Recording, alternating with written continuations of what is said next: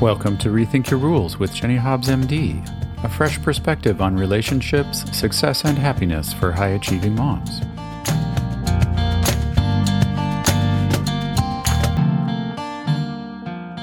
Hey there, it's Jenny. Welcome back to Rethink Your Rules. And today we are talking about one of my favorite special interests, which is ADHD in adults. I have been meaning to go through this with you for a while. It might even be a couple of episodes because I want to make sure it's not too overwhelming.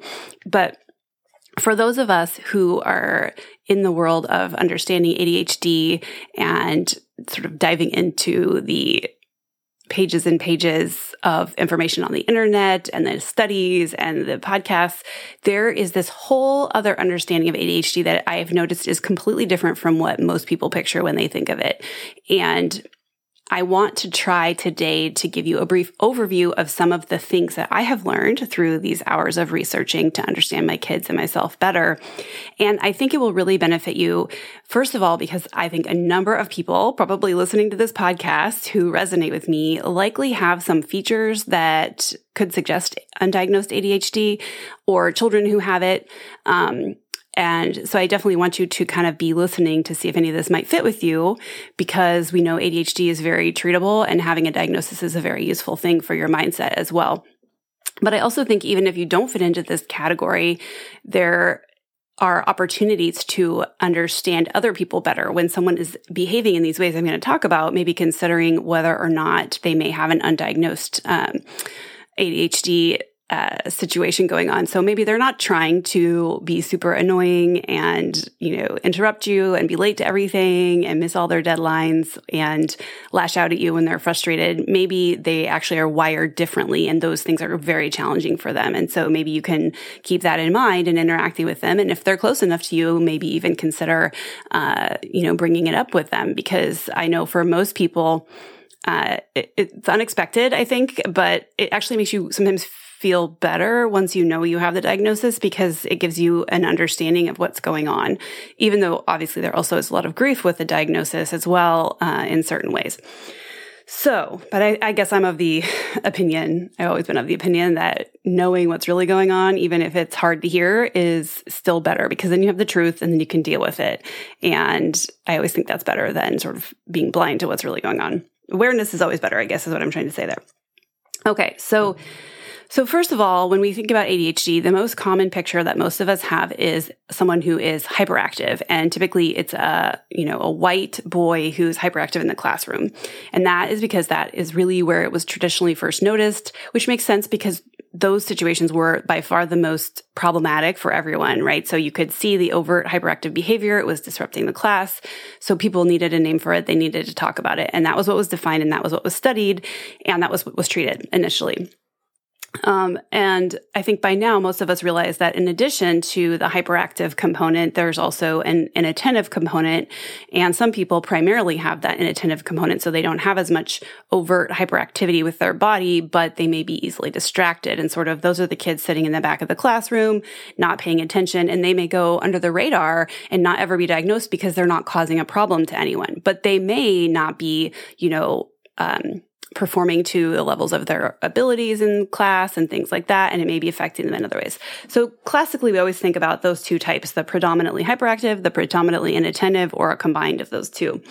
And again, really mostly described in children. It was thought to be almost completely a disease of children or a diagnosis of children for many years, and that most, if not all, people sort of grew out of it over time, which is different than what we're kind of currently thinking now. And I'll talk about that in a second.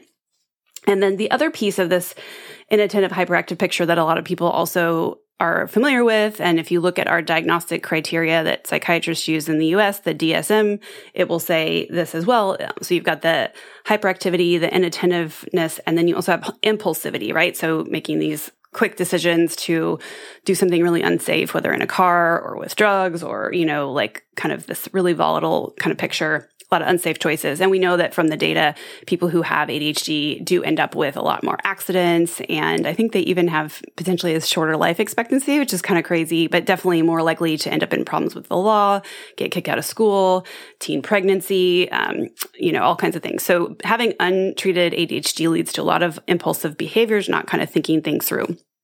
So that was what we've always thought of. And that's really what the criteria still mostly talk about in the manual that psychiatrists and other mental health professionals use. So inattentive, hyperactive, and impulsive.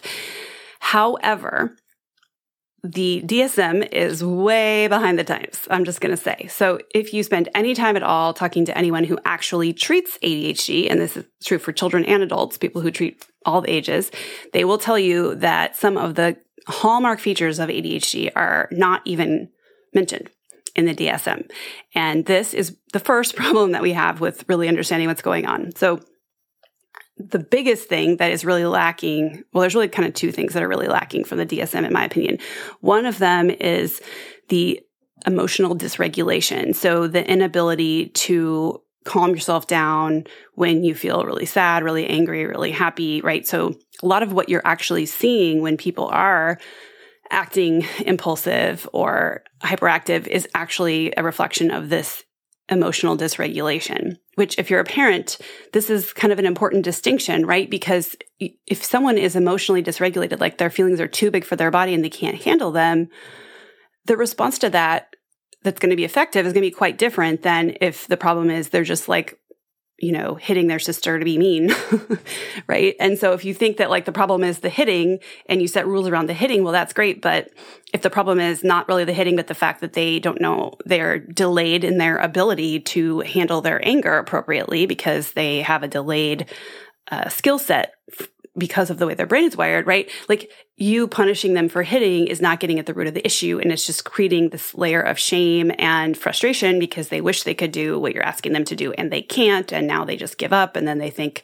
same with school, right? So if the problem is that they feel terrible about themselves because they're messing something up or they get in trouble and that emotion is so big that it's too scary for them to tell anyone about that. And then they fail that class and then they decide, well, I'm actually just stupid. And then they get like really depressed and sad and anxious and then they drop out of school, right? You can see how this emotional dysregulation really plays a big role and it's not even mentioned in the criteria. So when my son was diagnosed, and we talked, initially to our pediatrician and then originally to some psychologists. I mean, the main problem, honestly, was his, emotional lability and his inability to just like not hit people and not be so off, have these like crazy temper tantrums and he had always been that way, these like really intense emotions that he could not stop. And honestly, I don't think at that point that I really knew that that was such a hallmark feature of ADHD. And now I talk to friends and family and stuff, and people will mention something to me about their kid, and they'll talk about like how they have these like really dysregulated, angry behaviors. And often they're not even considering that that could be ADHD, right? And I'm thinking, as I'm hearing it, I'm like, oh my gosh, I think that it's very likely this kid has ADHD. But no one's even thinking that because they don't appear to have like the classical symptoms. Otherwise, it's just like mostly like, gosh, they're like really argumentative and not compliant and like, having these terrible temper tantrums. So the emotional dysregulation, or some people call it emotional hyperarousal, that part is really lacking from the DSM criteria, and that's really a problem. The other thing that's related to that, that's a really key feature that's not included, is this what we call rejection sensitivity or rejection sensitivity dysphoria. Some people also have another name for it that I'm blanking now, but rejection sensitivity dysphoria it's not just like, oh, someone, told me I wasn't good or they didn't want to be my friend and that hurt my feelings. But what they're beginning to understand is that for people who have ADHD, it literally feels like someone has physically wounded them when they perceive that they have been rejected. So it's this overwhelming, intense emotion of rejection and shame that is literally dysphoria. It's like going into a depression almost.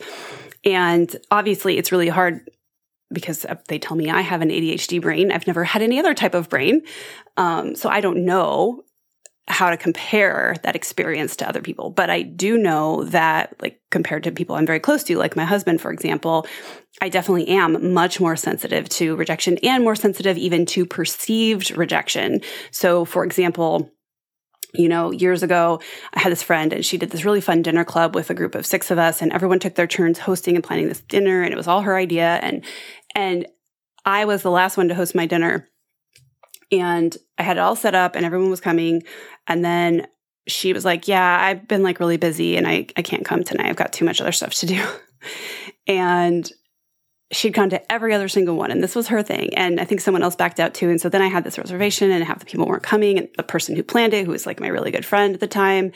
And I remember, I mean, that was an example where I'm not sure, but I possibly cried about that, like for a while at home. And the thing is, like, I think my friend was being honest, and she was probably setting a healthy boundary for herself that like that time didn't work for her. But I, in my mind, was like, well, you know, I hate planning things like this. And then I never know if anyone's going to come. And now I put myself out there, and everyone thinks this is stupid. And this is personal because she went to everyone else's, but not mine. That must mean something.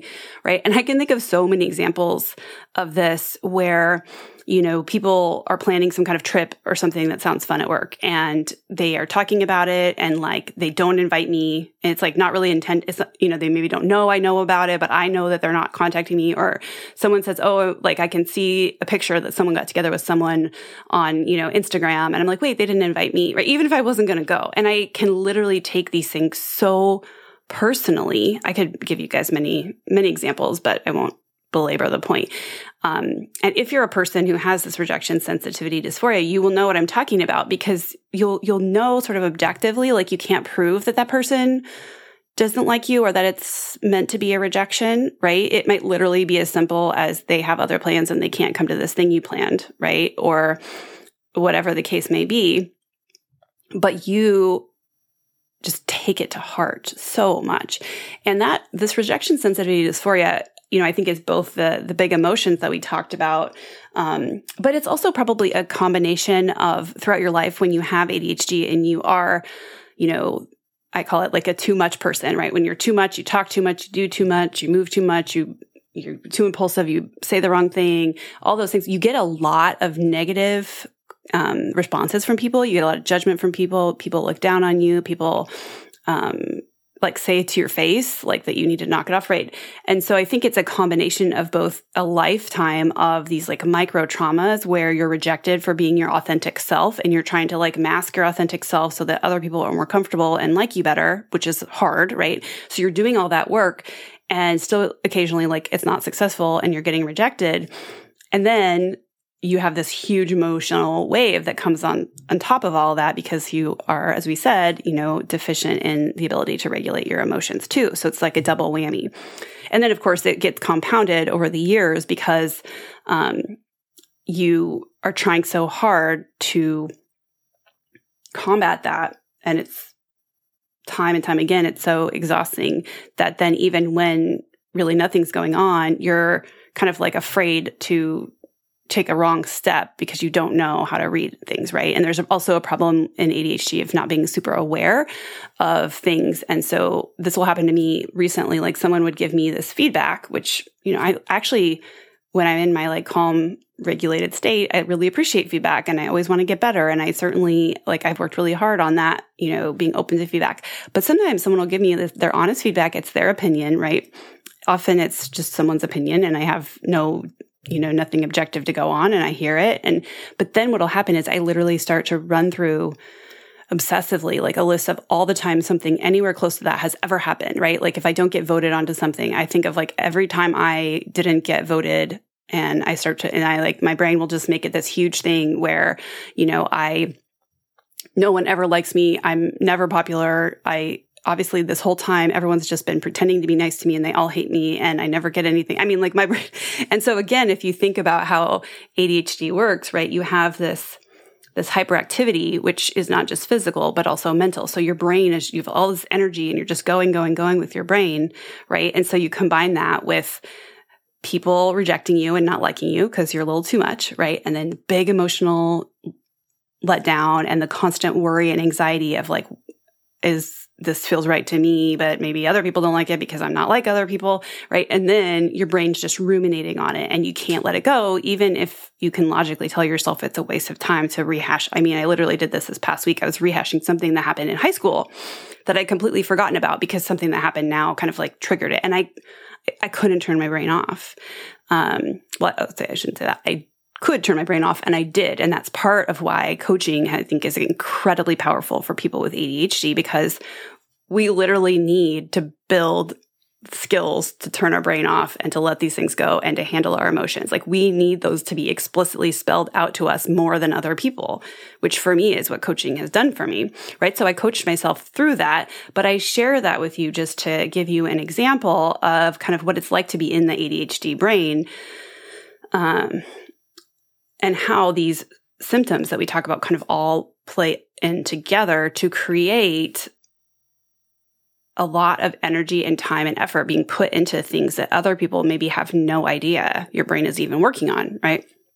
So if you kind of think about, that big picture, you've got the inattentive, the hyperactive, and the impulsive, which is covered in the DSM, but then you really have this big piece of, emotional dysregulation and rejection sensitivity, both of which are not at all mentioned. So many people don't even recognize that those are part of it, including the people that you're going to, like your primary care doctor or whoever you're mentioning this to, like they wouldn't think of that, right? So that's one really big, or two really big pieces to add. There's the rejection sensitivity and the emotional dysregulation. And then the other big part you want to think about is that the DSM criteria and the traditional mindset is that you have to have had symptoms in 2 or more places in your life. So like home and school or home and work. And it has to have started before, like when you were in childhood, and you have to have had those symptoms. And there's some problems with that because obviously people, as I've mentioned in the previous podcast about ADHD, women and really smart people and people who are predominantly inattentive often don't get diagnosed in childhood. And so they find out they have it later. But then when you're looking back to see if they meet the criteria from childhood, you're really relying on that person's memory of when they were a kid or what their parents remember, right? And then you're using these suboptimal criteria, which don't even include some of the things. So while it's most likely that people have ADHD throughout their life, it's really hard to include in the criteria that the strict rule that has to be present in childhood, because it's probably missing some people who just don't fit that picture, or that we can't remember or get the information to know when their symptoms really started. So there's that caveat to that as well.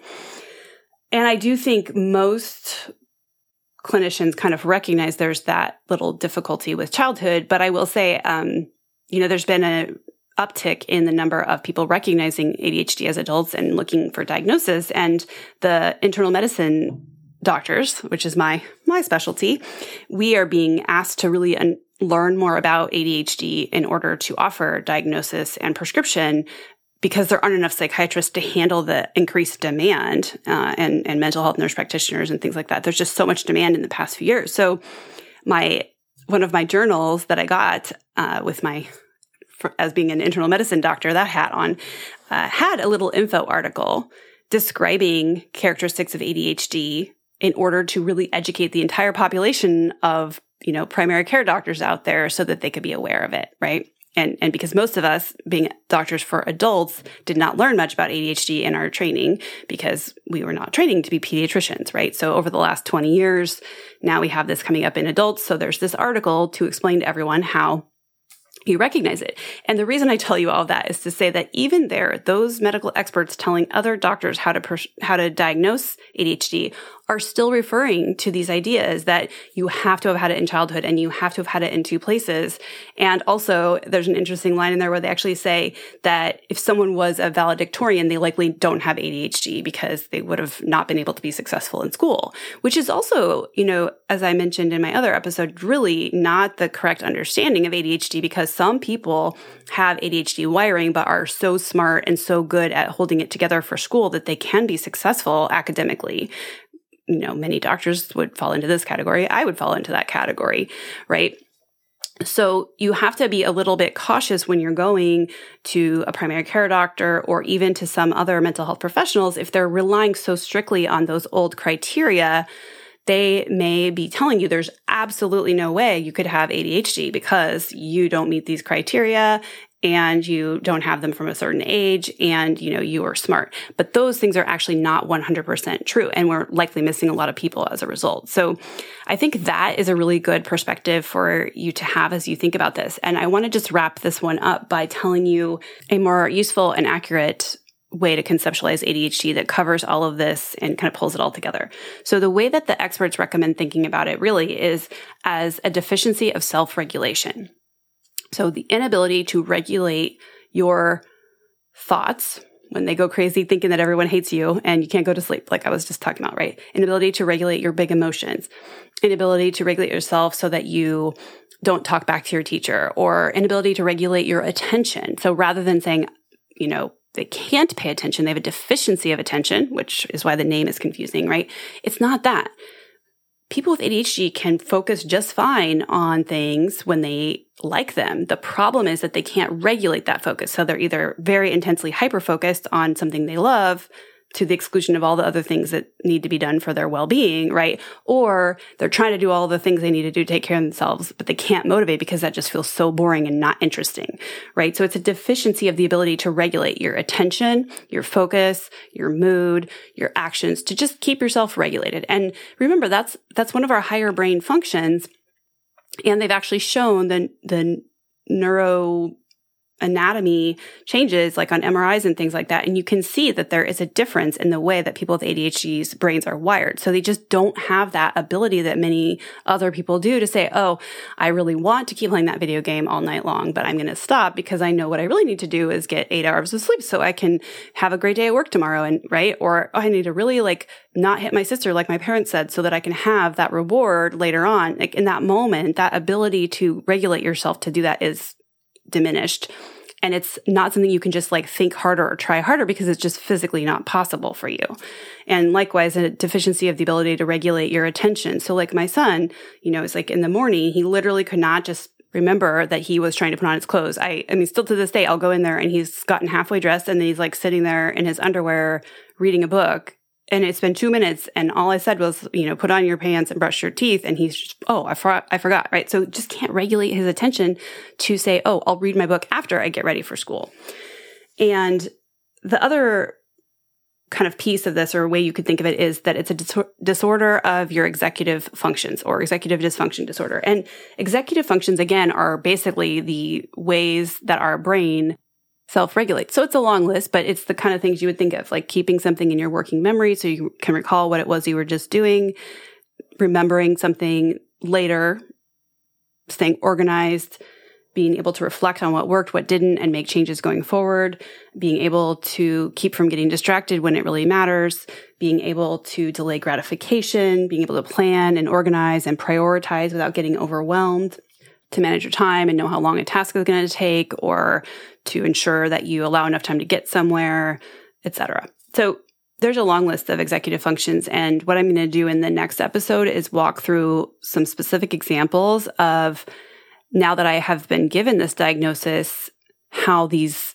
executive dysfunctions and disorders of self-regulation were evident in my life in the past that were missed by me and other people. I mean, honestly, still to this day, when I tell people I have ADHD, people who've known me my whole life, they don't believe me. So we'll talk about why that might be, that it wasn't so obvious in my case, which I think will be relevant to many of you who are also high-achieving women.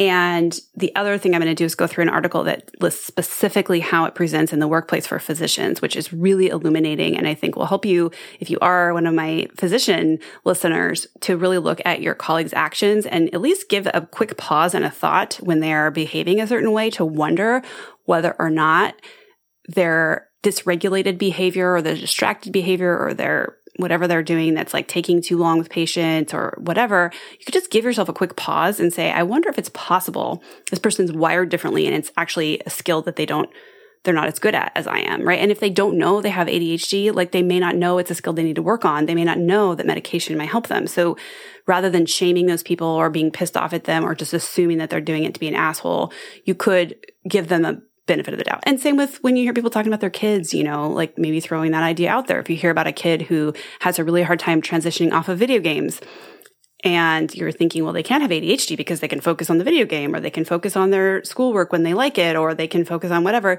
maybe throw it to your friend, say, hey, some kids with ADHD actually have this thing called hyperfocus. So maybe it's worth still looking into, even though they don't seem to perfectly meet the criteria on paper, et cetera. So these are really good things to just be aware of. So you can be a good human out in the world, breaking down the stigma and breaking down the shame that surrounds these things. Because remember, 99% of people, probably even higher than that, are doing the best they know how.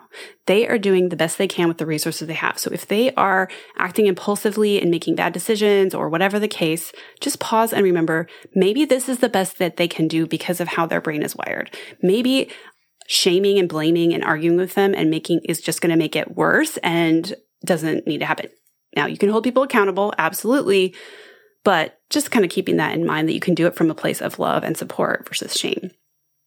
All right. So I always say I'm going to do these shorter, and here we are 25 minutes in, which I guess right there tells you how I can't really argue with this ADHD diagnosis, because the way my hyperactivity has always presented is in talking too much. But I hope that you found it valuable. And as always, I would absolutely love it if you would leave us a rating and review. I did finish up the podcast contest, so thank you, ladies. I will be sending out gifts to the women that won, but I need more help getting this word out to more people. So if you can please leave a rating review. It just takes a minute. It is a hugely impactful way to reach women. Hey, if you think I'm a little bit too much, I get it, but maybe you have a friend who kind of, you sound like, gosh, she sounds like a lot like Jenny. Sometimes she talks too much. She drives me crazy. She's always late. Send her this episode. Maybe she will resonate with me. People with ADHD tend to like how I am, and people who don't have ADHD are like, yeah, she's a little much. So think of someone who would benefit, throw in a review, send it to them. I will be so appreciative because I want to be able to reach these women and help them, and I need your help to do it. That's just the way these algorithms work these days. And of course, if you are that person who's resonating with every word I'm saying, please know I am here for you. You can set up a free consult anytime. We can talk about this. And I do have a couple spots left for my retreat in October, which is only available as a bonus to women who work with me through the summer. So let's get on a call, and I would love to have you there.